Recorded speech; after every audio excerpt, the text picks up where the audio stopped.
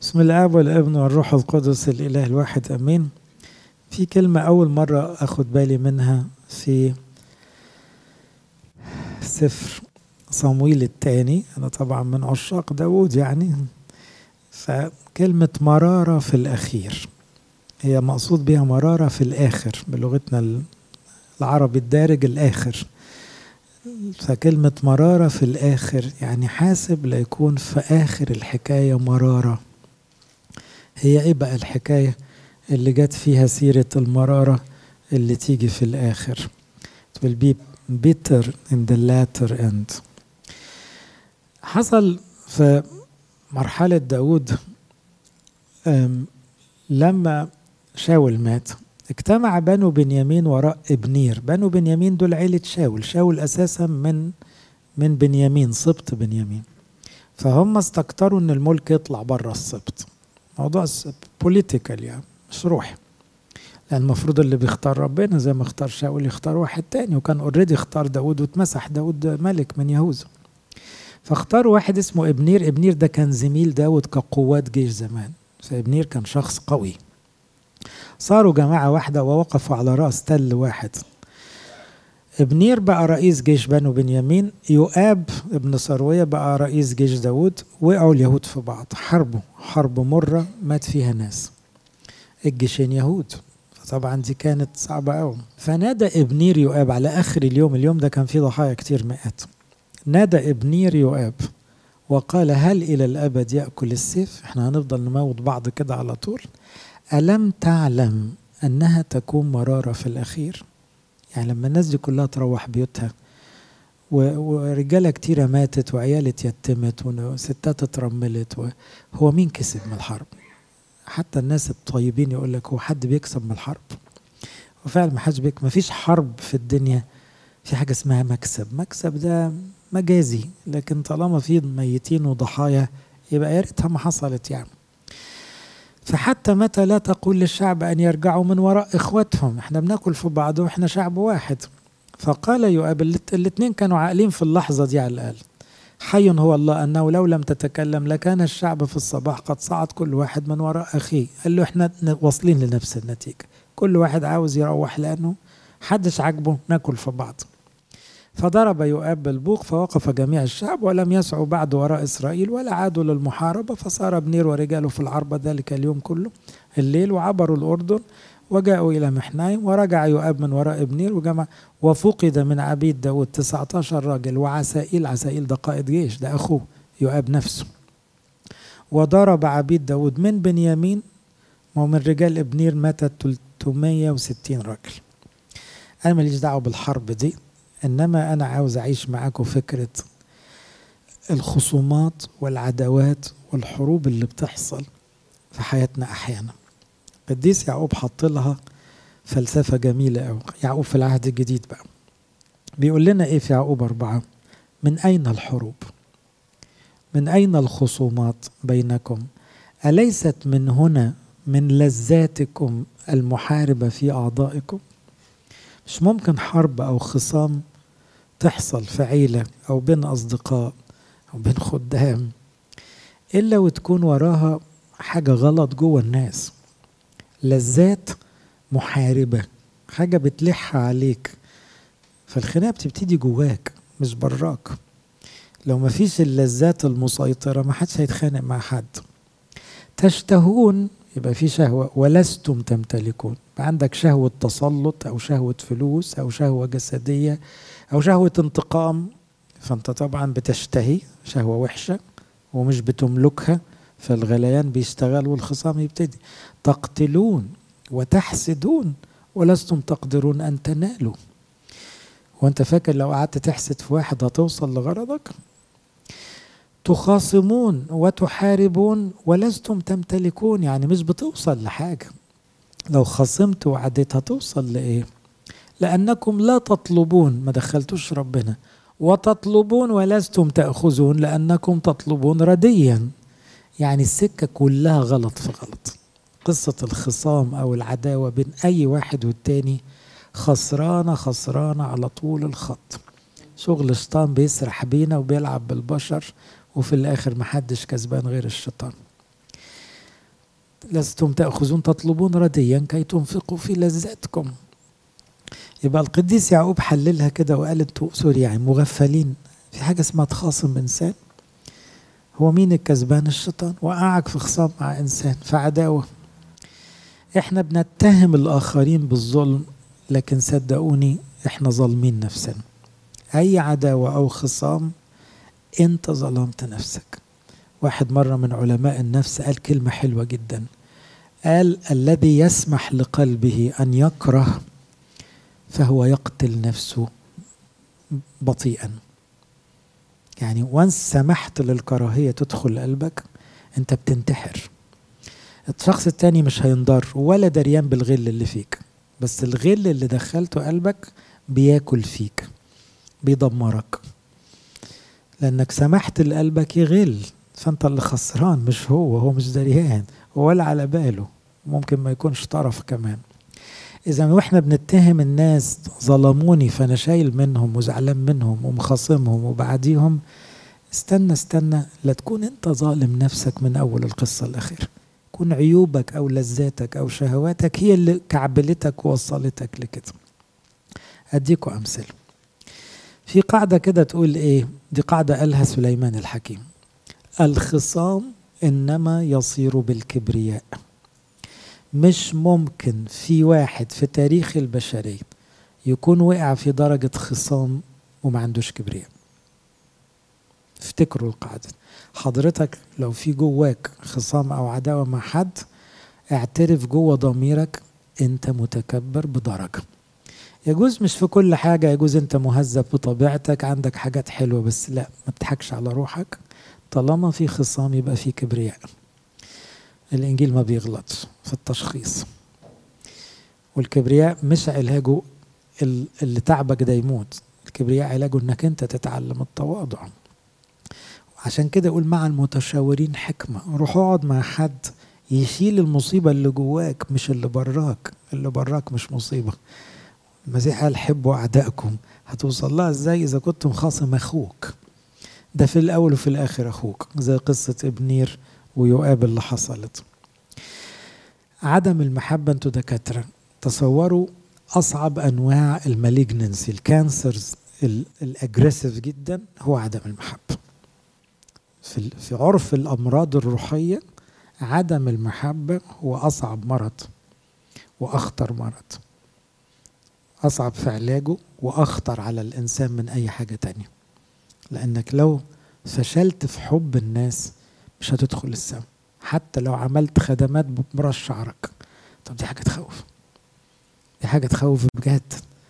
لكن هي دي الحقيقة اللي الإنجيل بيقولها كتير وبيلح عليها، وربنا يسوع طول الوقت يتكلم في حب الناس. عشان كده الشيطان بيحاربنا كلنا بدون استثناء، انه يحط لك ناس في حياتك عشان تكرههم. ما فيش واحد فينا وانا معاكم ما بيتحاربش بناس عشان تكرههم، بس وانس وقعت في الحفرة دي انت ضعت. تقوليش بقى عملوا فيك ايه، ان شاء الله يقطعوك حتت، مش هم السبب، انت طبيت في الحفرة الفظيعة المهلكة دي. واللذات اللي ذكرها القديس يعقوب، أليس الخصام أليس من هنا من لذاتكم المحاربة في أعضائكم؟ ساعات تبقى مشكلة محبة مال أو محبة سلطة أو شهرة أو أي نوع من المحبة العالمية. لكن لو ما عندكش أي شهوات في الدنيا دي مش هتعرف تخاصم. لو خدوا منك حاجة ما عندكش مشكلة، اللي ياخد حاجة خدها. انت معاك ربنا، هياخدوا منك ربنا ازاي؟ لو واصل لدي مش هتعرف تخاصم حد أبدا. تعالوا نبص بسرعة كده على خسائر الحروب والخصومات بتعمل فينا ايه. انا تاني بقول معلش، الموضوع ده يمكن مش مرتبط بالشكر بدرجة مباشرة، بس هو اللي عايش حياة فيها درجة خصام او عداوة ما بيعرفش يشكر، بينسى يشكر. هو اتسرق من فضيلة جميلة سهلة بتاعة البسطاء والودعاء، ان يقول اشكرك يا رب، مش مركز فيها، هو عنده معركة جوه دماغه طول الوقت. أول خسارة ضخمة هي عدم السلام، إنك تبقى فقدت سلامك. زي أحبائي قايين مثلا، هو وقع في خصام مع أخوه هابيل، ما غلطش ولا غلط، قصة ما فيهاش غلط لهابيل، ده حقد، دي لذة داخلية في قايين انه يتفوق على اخوه وصلته للقتل. هي ابتدت بغل، ابتدت بعدم سلام. ولاد يعقوب عملوا عملة سودة مع أهل شكيم، أختهم غلطت مع واحد من أهل شكيم، عملوا مؤامرة من ورا أبوهم، قتلوا المنطقة كلها. إيه ده؟ يعقوب قال لهم قدرتوني، أنا همشي إزاي وسط الشعوب؟ أنا ولادي إرهابيين، جبتوا راسي الأرض. لأن يعقوب كان عارف لغة الشعوب، اللي هيبتدي بحاجة زي كده هيعيش طول عمره في دوامة الطار. فاهمين؟ هي دي. عماليق مع داود، داود عمل عملة في وقت لما كان بعيد عن ربنا، ابتدى يحارب شعب اسمه عماليق. هو شعب بربري وثني صعب، إنما الحقيقة هم استغلوا غيابه فترة صغيرة، انشغل مع ملك الفلسطين، دخلوا خدوا الستات والعيال. وداود انهار نفسيا، بكى بمرار هو ورجالته، وبعدين صلى وقال له يا رب سامحني وصلح اللي أنا عملته، أنقذ الستات والعيال. بس ببساطة كده لما تبص للقصص دي كلها، انت بداية كده فقدت سلامك. طالما شلت جواك من حد، عبيت، انت فقدت سلامك. انتوا كلكم دكاترة عارفين يعني ايه الابسس، الخراج يعبي. انت سبت بقى الافكار تعبي جوه. انت بتعمل في روحك كده ليه؟ الوجع والنقح اللي هيدخل حياتك ده، مش كنت من الاول تصفيه من بدري؟ تاني خسارة ضخمة من السماح للخصام انه يدخل حياتك هو عدم الامان. اي واحد عنده خصومة او عداوة مع شخص، هو عايش بيبص حواليه، بيبص وراه، ما عندوش امان، insecurity عالية. عدم الامان نتيجة مباشرة للسماح للخصام انه دخل قلبك. هتبقى خايف يأذوك زي ما انت ابتديت تاخد موقف، فدخلت ابتديت تخاف على عيالك وتخاف على مراتك طب ليه فتحت الباب ده من أوله؟ كنت تخسر فلوس، تخسر كرامة، ده كلام صغير، لكن دخلت نفسك في حتة وحشة. المستقبل نفسه في ناس بتضطر تغير قراراتها بسبب عدم الأمان. وبعدين الأحلام الطبيعية انك انت كنت تحلم لخدمتك وتكبر، الأحلام دي اتعوجت كلها بسبب وجود أطراف أخرى فقدت السلام. انت أذيت نفسك تاني لما سمحت ان العداوة تدخل قلبك. تالت خسارة ضخمة هي الضحايا بقى. لما بشوف اي عداوة بين راجل ومراته، للأسف دي بقت مشهورة، للأسف دي حيلة وحشة الشيطان بيلعب بها البيت القبطي عموما يعني. ودي كانت غريبة جدا عن الأسرة المسيحية. الأسرة المسيحية طول عمرها موديل جميل كده، رول موديل للحب، ان الاتنين يتفانوا في خدمة بعض، والاتنين يغرقوا اولادهم حب، والاتنين كل واحد بيجي على نفسه بسهولة. ده الشكل الطبيعي للبيت المسيحي، الاخلاق مسيحية. لما يكون بيتصارع راجل ومراته، العيال ضحايا 1,000,000%. من غير مهما قلت وجملت الصورة، يقول لك انا علاقتي حلوة بالعيال وهي علاقتها حلوة بالعيال. يا سلام، تضحك على روحك وهم مش شايفين اللي بينكم. انت قطعتهم من جوه خلاص. العيال تشوهت نفسيا. ليه؟ دول اقرب اتنين ليهم. لو ما بيحبوش بعض، انا مرة طفل قال لي هو ممكن اصلي ان ربنا يموتني؟ ليه يا حبيبي؟ قال لي عشان بابا بيتخانق مع ماما. ده الطلب الوحيد اللي بيطلبه من ربنا، ده اللي شغله. ايه ده؟ ليه بنعمل كده في العيال؟ يبقى في ضحايا اخرى، وضحايا غاليين علينا جدا. طبعا بنفس المنظر ده على مستوى الكنيسة، لما 2 خدام او 2 مسؤولين يتصارعوا، في شاب بيقول لك مش هعتب الكنيسة تاني، همشي في السكة الغلط. ليه؟ الجو ده وحش، الجو ده مش حلو. طيب احنا عملنا ايه في الولد الشاب الصغير ده؟ طلعناه بره السماء. ليه؟ عشان في 2 بيتصارعوا على السلطة. ايه الجو الغريب ده؟ ايه الخصام العجيب ده؟ في حاجة اسمها كده جوه بيت ربنا، جوه شغل ربنا يبقى في عدم محبة؟ طب وما نسيب ايه للدنيا؟ عشان كده المسيح قال لا يمكن إلا أن تأتي العثرات، ولكن ويل للذي تأتي بواسطته، خير له لو طوق عنقه بحجر رحى وطرح في البحر من أن يعثر أحد هؤلاء الصغار. يعني يا ويله اللي يفتح الباب للموضوع ده. افتكروا مثلا لما داود ابنه بقى عدو. داود ما عداش، داود قرر يهرب عشان ما يقعش في حرب مع ابنه، وبكى بمرار وطلع حافي من القصر، وكان مستعد هو يموت بس ابنه ما يموتش. لكن طبعا كان في خسائر، لكن داود نفسه عدى، لأنه فعلا فضل يحب حتى أعدائه قبل كده، شاول وابنير وبشالوم. افتكروا أحباء إن أي درجة عداوة بين إخوات، بين أصدقاء، بين خدام، بين راجل ومراته، بين حد طرف في العيلة، ما تقدرش تقول هم بس. غالبا انت ما نجحتش في الامتحان، كان امتحان صعب، كان لازم تيجي على نفسك اكتر، توطي راسك اكتر، تتواضع اكتر، تغسل الرجلين اكتر، بس ما تسيبش الخصام. انت ما عرفتش تعمل كده فبقيت طرف، وطالما رجلك جت اشرب بقى، سوري بعد الشر عليك. عدم سلام وعدم امان وضحايا تكاثر الاعداء. هنا وانس فتحت باب للعداوة والخصام، الشيطان ما بيرحمش البشر، فهي بتبتدي زعلة. لا، زعلة لازم يقطعوا بعض، لازم يدمروا بعض. فيحكوا كده في البستان حكاية انه الشيطان قعد لم شوية عفاريت من بتوعه شياطين، في راهب ربنا كشف له اللي بيحصل، فقال لهم ايه، مين بقى هيفرحني النهارده؟ فقالوا الشيطان يقول له خليت واحد راهب يسرق واحد. قال له برافو، اقعد. كلام فارغ. قال واحد تاني قال له خليت خادم كبير يقع في الزنا. قال له شاطر، ترزع. قال له انا وقعت 2 ستات في بعض في القرية، مسكوا في بعض على ايه، مين يشرب الاول. الرجالة شبطوا في بعض، العيلة دي مسكت في دي، القرية وقعوا بعض، طلعت بعدد موتى وعدد ضحايا. قال له تعال اقعد مكاني. فاهمين الحكاية؟ هي الحكاية بتبتدي ما بتخلص، ما بتخلص. هو ده الشيطان اللي عاوز العالم كله يحطم بعضه، لأنه بيكره البني آدم، عكس المسيح اللي عاوزنا نحب بعض حتى أعدائنا نحبهم.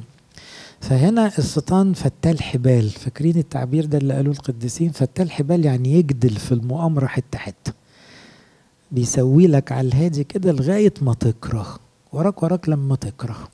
بس بتكره تبعي دلوقتي، انت تبعي خلاص بقى، مالكش في المسيح، صلي من هنا ال1,000,000 سنة مفيش فايدة.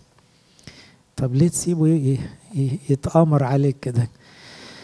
توارث مشاكل الميراث ده. انا شفت عائلات متخانقين مع بعض عشان جده زمان اتخانق مع جده. يا نهار اسود، انتوا شفتوا جده؟ قال لك لا شفناهوش غير واحنا عيال. بس التوارث المشاكل والصراعات توصل لهذه الدرجة؟ دي حماقة، دي غباوة، سوري. ليه الناس تعيش في القلق والنكد والصراعات دي عشان شوية طين؟ حتى يسموه طين يعني حتى الكلمة بتقول ان احنا مضحوك علينا. طبعا نهاية القصة ايه؟ الهلاك الابدي، اللي هي تعبير بقى اللي ابتديت بيه، مرارة في الاخر. ستكون مرارة في الاخر، يعني تأكد انك لو مكمل في السكة دي هتتمرر. ما تفتكرش ان في حد كسبان. لا سارقون ولا طماعون ولا سكيرون ولا شتامون ولا خاطفون يرثون ملكوت الله. كل دول بيبقى لهم أعداء. كل من يبغض أخاه هو قاتل نفس. أنت اتحطيت في تايتل في السماء، تايتل مرعب، حضرتك قاتل. دي مش جنحة، دي جناية، دي حاجة كبيرة، لأنك بتكره. أنتم تعلمون أن كل قاتل نفس ليس له حياة أبدية ثابتة فيه. إني أقول لكم إن لم يزيد بركم مع الكتبة والفريسيين. الكتبة والفريسيين كانوا ماشيين بأسلوب إيه؟ أكره اللي يكرهني. قال له لا، ده ما يدخلش السم. هتحب اللي بيكرهك، ده اللي يدخل السم. هتحبه يعني هتسامحه، هتستحمله، هتخسر في حقك شوية، بس أنت عاوز السما. اخسر أي حاجة بس ما تخسرش الحياة الأبدية. طيب نعمل إيه عشان ما يبقاش في مرارة في الآخر؟ كلنا معرضين لهذه الحرب الشرسة. نجاحك في شغلك بيخلق لك ناس بتعاديك، نجاحك في خدمتك بيخلق لك ناس تعاديك. الشيطان بيهيأ لك ان الناس دي بتكرهك وبتتآمر عليك، واحتمال كبير قوي يكون ده كله كذب وتهويل والناس مش في بالها، احتمال كبير. دي لعبة شيطان مشهورة. اولا الوقاية، خد كده موقف داخلي وقول انا ما بسمحش بده خالص يدخل حياتي. لا تسمح بالخصام ابدا. ابونا ابراهيم كان عنده المبدأ ده. ابونا ابراهيم ده كان غني، غني جدا، والناس طمعانة فيه على طول، وياما ناس سرقته. ما بيخصمش، ما بيعديش، ده مبدأ. طب يا عم بتتسرق وماله، نتسرق، ربنا غني للدرجة دي. نعمل تأميناتنا وحدودنا واحتياطاتنا، لكن ما بعديش. من سخرك ميلا اذهب معه 2، من أراد أن يأخذ ثوبك اترك له الرداء أيضا. ليه؟ ما بخصمش، ما بعديش. فاكرين حكاية لوط لما الرعاة قلبوا على بعض، هم الصغيرين يقلبوا عشان الكبار يقلبوا على بعض، فالكبار بقى إبراهيم هو اللي كبير، لوط ما كانش كبير. قال له تعالى يا لوط، لا تكن مخاصمة بيني وبينك، شوف اللي يريحك. عاوز ايه؟ اختار اللي يريحك، اختار لنفسك، خد النصيب الأكبر. أنا بقول لك خد اللي يعجبك. طب انت هتخسر، هخسر وماله حبيبي. اختار الأرض الخضراء، خد انت يا إبراهيم الصفرة، صحراء ومال، ناخد الصفر، حلو خالص، سفر مع ربنا خير. وفعلا أبونا إبراهيم تضاعف مئات المرات. لوط راح سدوم وعمورة، خسر كل حاجة. لكن أبونا إبراهيم ما خصمش لوط، ما سمحش بالخصام، بس سمح بالخسارة. فاهمين الفرق؟ ما تسمحش بالخصام لكن اسمح بالخسارة. انت كسبان مش خسران. خسران كلام فارغ، لكن كسبان حاجة كبيرة قوي. كن مراضيا لخصمك سريعا ما دمت معه في الطريق. كنت زمان أفهم معناها برضو من أقوال القديسين، أن الخصم ده ضميري اللي بينقح عليا. كان الآباء قالوا كده، لما يكون ضميرك بيوجعك رضيه، ما تسيبوش ينقح عليك وتسكت، ارضيه، سكته مش تفطسه، لا سكته يعني حيله. بيقول لك اعمل خير روح اعمل خير، سامح سامح، صلي صلي. إنما في تفسير ذهبي الفم مشهور بالمدرسة الواقعية في التفسير، خد الكلام واقعيا جدا. قال لك لما واحد يخصمك اعمل كده، راضيه، استرضاه، ريحه. طب ملوش حق، مش مهم، انسى حكاية ملوش حق دي، حق او ملوش حق بقدر الامكان. ليه؟ ما توصلهاش للقاضي، مش لازم توصل لمحضر يا اخي ولا نيابة، ما انت عارف السكك بتبوخ بعد كده، خلص ويسلمك القاضي للشرطي، وبعدين الشرطي ممكن يرزعك يدخلك السجن.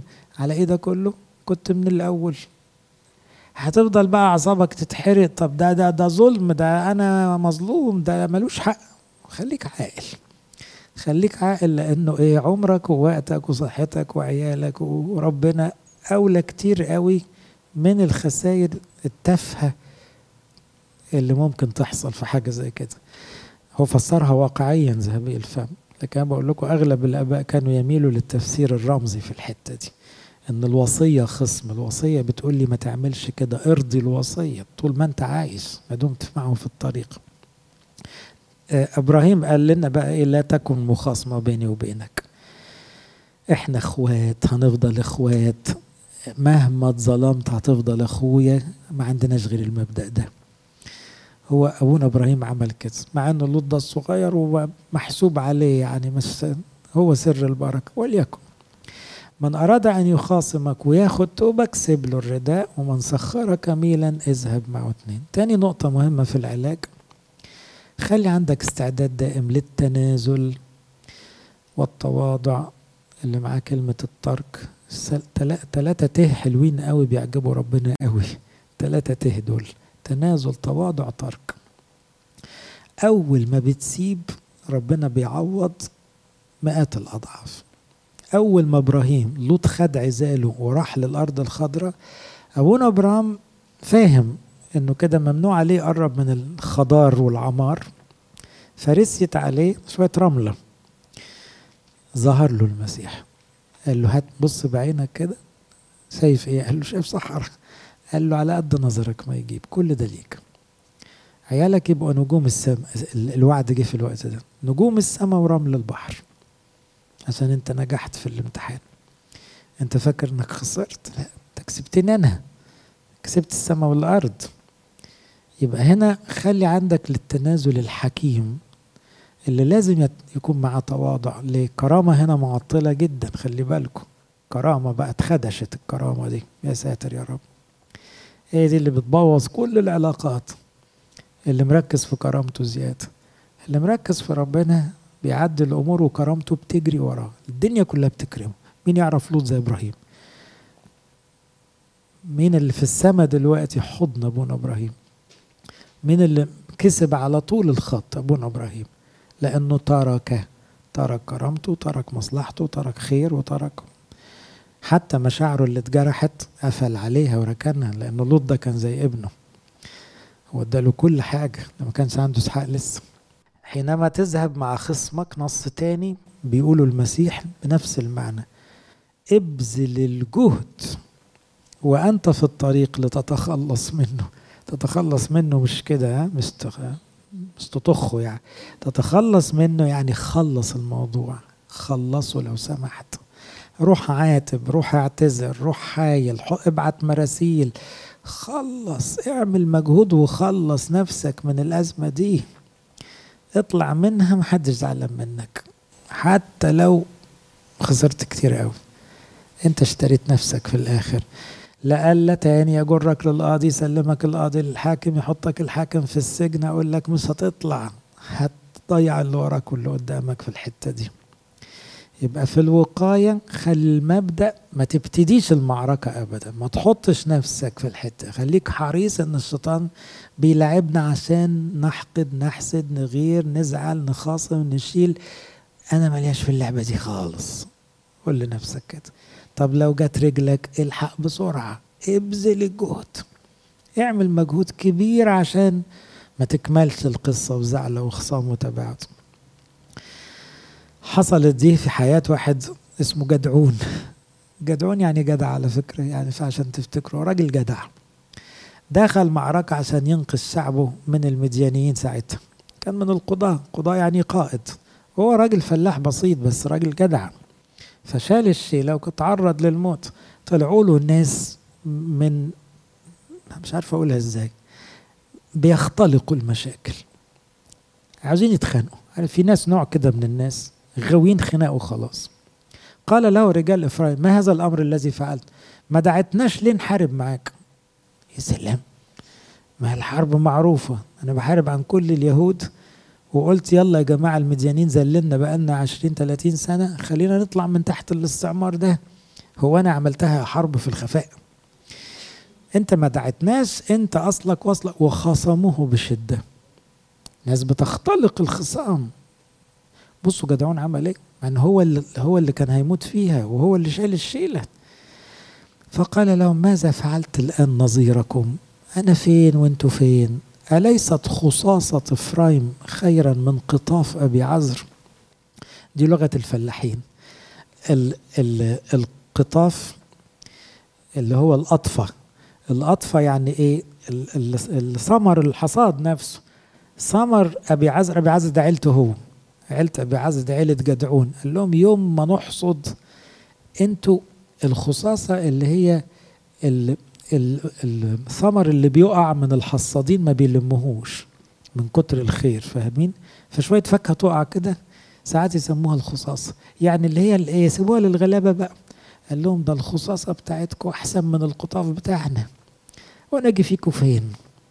احنا حتة عيلة تعبانة، وانا راجل اي كلام، والموضوع يعني ما بصوا عشان ما يسمحش بالخصام، مع انه هو القائد، هو اللي شال الشيلة. وبعدين هو في الاخر عمل حركة ذكية جدا، لانه كان عارف ان الناس دي غاوية شكل. لما الاميرين بتوع المديانين هربوا، راح بلغ عيلة إفرايم خلاص هم هربانين ومعروف مكانهم، روحوا انتم امسكوهم. دي حاجة سهلة قوي يعني. فراحوا مسكوا الاميرين بتوع المديانيين وهم اللي موتوهم. قال لهم مش انتوا اللي موتوا اميراي المديانين، يعني انتوا اللي عملتوا السبق كله، انتوا اللي خدتوا الكريدت كله، انتوا اللي انتصرتوا يعني. يبقى هو اللي عامل كل الشغل، ما عندوش مشكلة أبدا إن حد ينسب الشغل الليل، وماله وماله، بس ما نتخانقش، خليه ياخد، هو نفسه حد يسقف له سقفوا له، نفسه ينزل على الفيسبوك سيبوه ينزل على الفيسبوك، إذا كان ده اللي نفسه فيه، مش هنتخانق على الكلام الصغير ده. ماذا قدرت أن أعمل نظيركم؟ يقول لك حينئذ ارتخت روحهم، فاهمين يعني إيه؟ مش عارفين يتشكلوا معاه، مش لاقيين له ثغرة، هديوا عليه. ليه؟ جاب ورا خالص وتنازل قوي، والتواضع الشديد، وحرق الفرصة على الشيطان. وإلا كانوا هيحاربوا بعض. إفرايم ومنسى، ما هو من عيلة منسى، ودول في الأصل ولاد يوسف الاثنين شقق. إفرايم ومنسى دول ولاد يوسف ابن يعقوب. فعيلة إفرايم عيلة كبيرة قوي، سبط إفرايم أكبر من سبط منسى، بس اللي قام بالمعركة واحد من أصغر عيلة في منسى اللي هو جدعون. ومع كده قال لهم أنا أروح فيكم فين؟ أنا صغير قوي. يبقى شوفوا التواضع، شوفوا الحكمة دي. الحكمة تخليك ما تديش فرصة للي قدامك يزعل منك. عاوز كلام نقول له كلام، عاوز نكبره نكبره، يا سلام نفخم فيه إذا كان ده اللي يهديه. نعتذر يعني شغلة سوري، نقول 100 سوري، طب انت مش غلطان، ويعني مصالش حاجة، مفيهاش مشكلة، بس مش هنخاصم. ثالث نقطة مهمة، افتكر الدينونة. لو انت فهمت الشيطان بيعمل ايه، سيبك بقى من شوية البشر دول بقى، افهم بقى. مرارة في الأخير، تذكر الدينونة، خاف من الآخر، خاف لا تموت وانت في حالة خصام، حالة زعل من الناس. ليه تعمل في روحك كده؟ ليه تضيع أبديتك كلها؟ عشان ايه يعني؟ وهتبقى مسؤول، مش هينفع تقف قدام ربنا اصل حرقوا أعصابي. يبقى المسيح بيموت عشانك، وبعدين تقول له أصل هم استفزوني؟ ده كلام؟ تضيع الأبدية اللي اشتراها بكل الغلب ده عشان شوية كرامة؟ معرفتش تيجي على نفسك شوية؟ إن أعصرتك عينك إقلاعها، لأن ساعات العين تفضل كده إيه تبرق. بيعملوا إيه؟ بيشوفوا إيه؟ بيقولوا إيه؟ أنت عملت تزود الخصام جواك. ما تقطع عينك دي، خليك تعيش في سلام. خير لك أن تدخل الحياة أعور من أن تلقى في جهنم النار ولك عينان. وكررها على الإيد وعلى الرجل. يعني إيه؟ يا سيدي اعمل أي حاجة في الدنيا بس ما تسيبش الزعل. لو عينك اقطع بس برضو إيه؟ ركز في السماء. كلا أقول لكم بل إن لم تتوبوا جميعكم كذلك تهلكون. يعني التوبة هي الحل. ما تقولش لما الناس تتصلح، لما يجوا يعتذروا، لما يعرفوا غلطهم مش هتنازل عن حقي. أوكي انت حر، بس انت مش نسيت اللي قاله المسيح؟ لو من غير توبة مش هتدخل السم. انت ناقصك توبة، مالكش دعوة بيهم، هما ممكن يهلكوا لكن مش هتفرح فيهم برضو. خليك في نفسك انت. ان لم تتوبوا جميعكم كذلك، ان لم تغفروا للناس زلتهم لا يغفر لك. لان المسيح عارف ان دي اكبر واشهر حرب علينا، حطها في صلاة ابانا الذي اغفر لنا ذنوبنا كما نغفر. نص المسيحيين بيكذبوا وهم بيصلوا، مش كده؟ كما نغفر وتلاقي مخاصم. يعني إيه؟ انت بتقول ايه بالظبط؟ كما نغفر يعني ده موقفك من الناس، حضرتك ما سامحتش، يبقى مش من حقك تقول ابانا الذي اساسا، ولا من حقك تقول له سامحني. مش هيسامحك، هو حاطط الشرط، هو متفق معاك على الكونديشن ده. وعلى فكرة سهل مش صعب. ليه؟ لو شفت هو مسامحك في ايه مهما اتعمل فيك، لا مفيش مقارنة طبعا، فانت مالكش عذر ومالكش حق في موقفك. رابع نقطة، احذر الإدانة وسوء الظن. من ملابسات قضية العداوة والخصام لازم في 2 شياطين بيلعبوا في الموضوع. يعني شيطان الخصام ده رئيس الشياطين، ده زعيم عصابه، انما في 2 حبايبه دايما ادواته دايما لازقين له، شيطان الإدانة وشيطان سوء الظن. مش ممكن تكون حالة عداوة أو خصام إلا لما يكون معاه 2 دول. لازم، مش ممكن واحد يعترف بخطية ويسيب 2 دول، 3 لازقين لبعض. لأنه طبيعي طول ما أنت شايل جواك مش ممكن تشوف الصورة صح، مش هتشوف، هتشوف دايما صورة غلط، هتشوف إن هم بيتآمروا، هتسيء الظن بيهم، وهتبقى بترمي كلام ومخك عمال يقول كلام وحش ولسانك ساعات يبرطم. يبقى الإدانة وسوء الظن بيغذوا الخصام. فانت لو قعدت مع حد هو كمان زعلان من فلان، بس القعدة دي الشيطان قاعد معاكم عشان بيكمل عليكم انتوا الاتنين. فانت قاعد مع واحد تقول له فلان عمل، وهو يقول لك وعمل وعمل، والشيطان بيسقف وفرحان وبيحضر جهنم، بيسخن النار، وانت مش واخد بالك. هي كده، وانت فاكر انه ريحني ريحك اكمل عليك، ما انت بتشتم هو بيشتم، وانتوا الاثنين قاعدين فاكرين مبسوطين. لا تقبح، المحبة لا تقبح ولا تطلب ما لنفسها ولا تحتد ولا تظن السوء. لو بتحب ما تعرفش تظن السوء، ولا تفرح بالاسم، تفرحش بغلط حد، بل تفرح بالحق. المحبة كده. يبقى واضح ان انت هنا لو دخلت في دي يبقى طلعت بره المحبة خالص. اخيرا بقى تكون مرارة في الأخير. أرجوك فكر نفسك، احنا هنمشي هنسيب ايه اللي بعدنا؟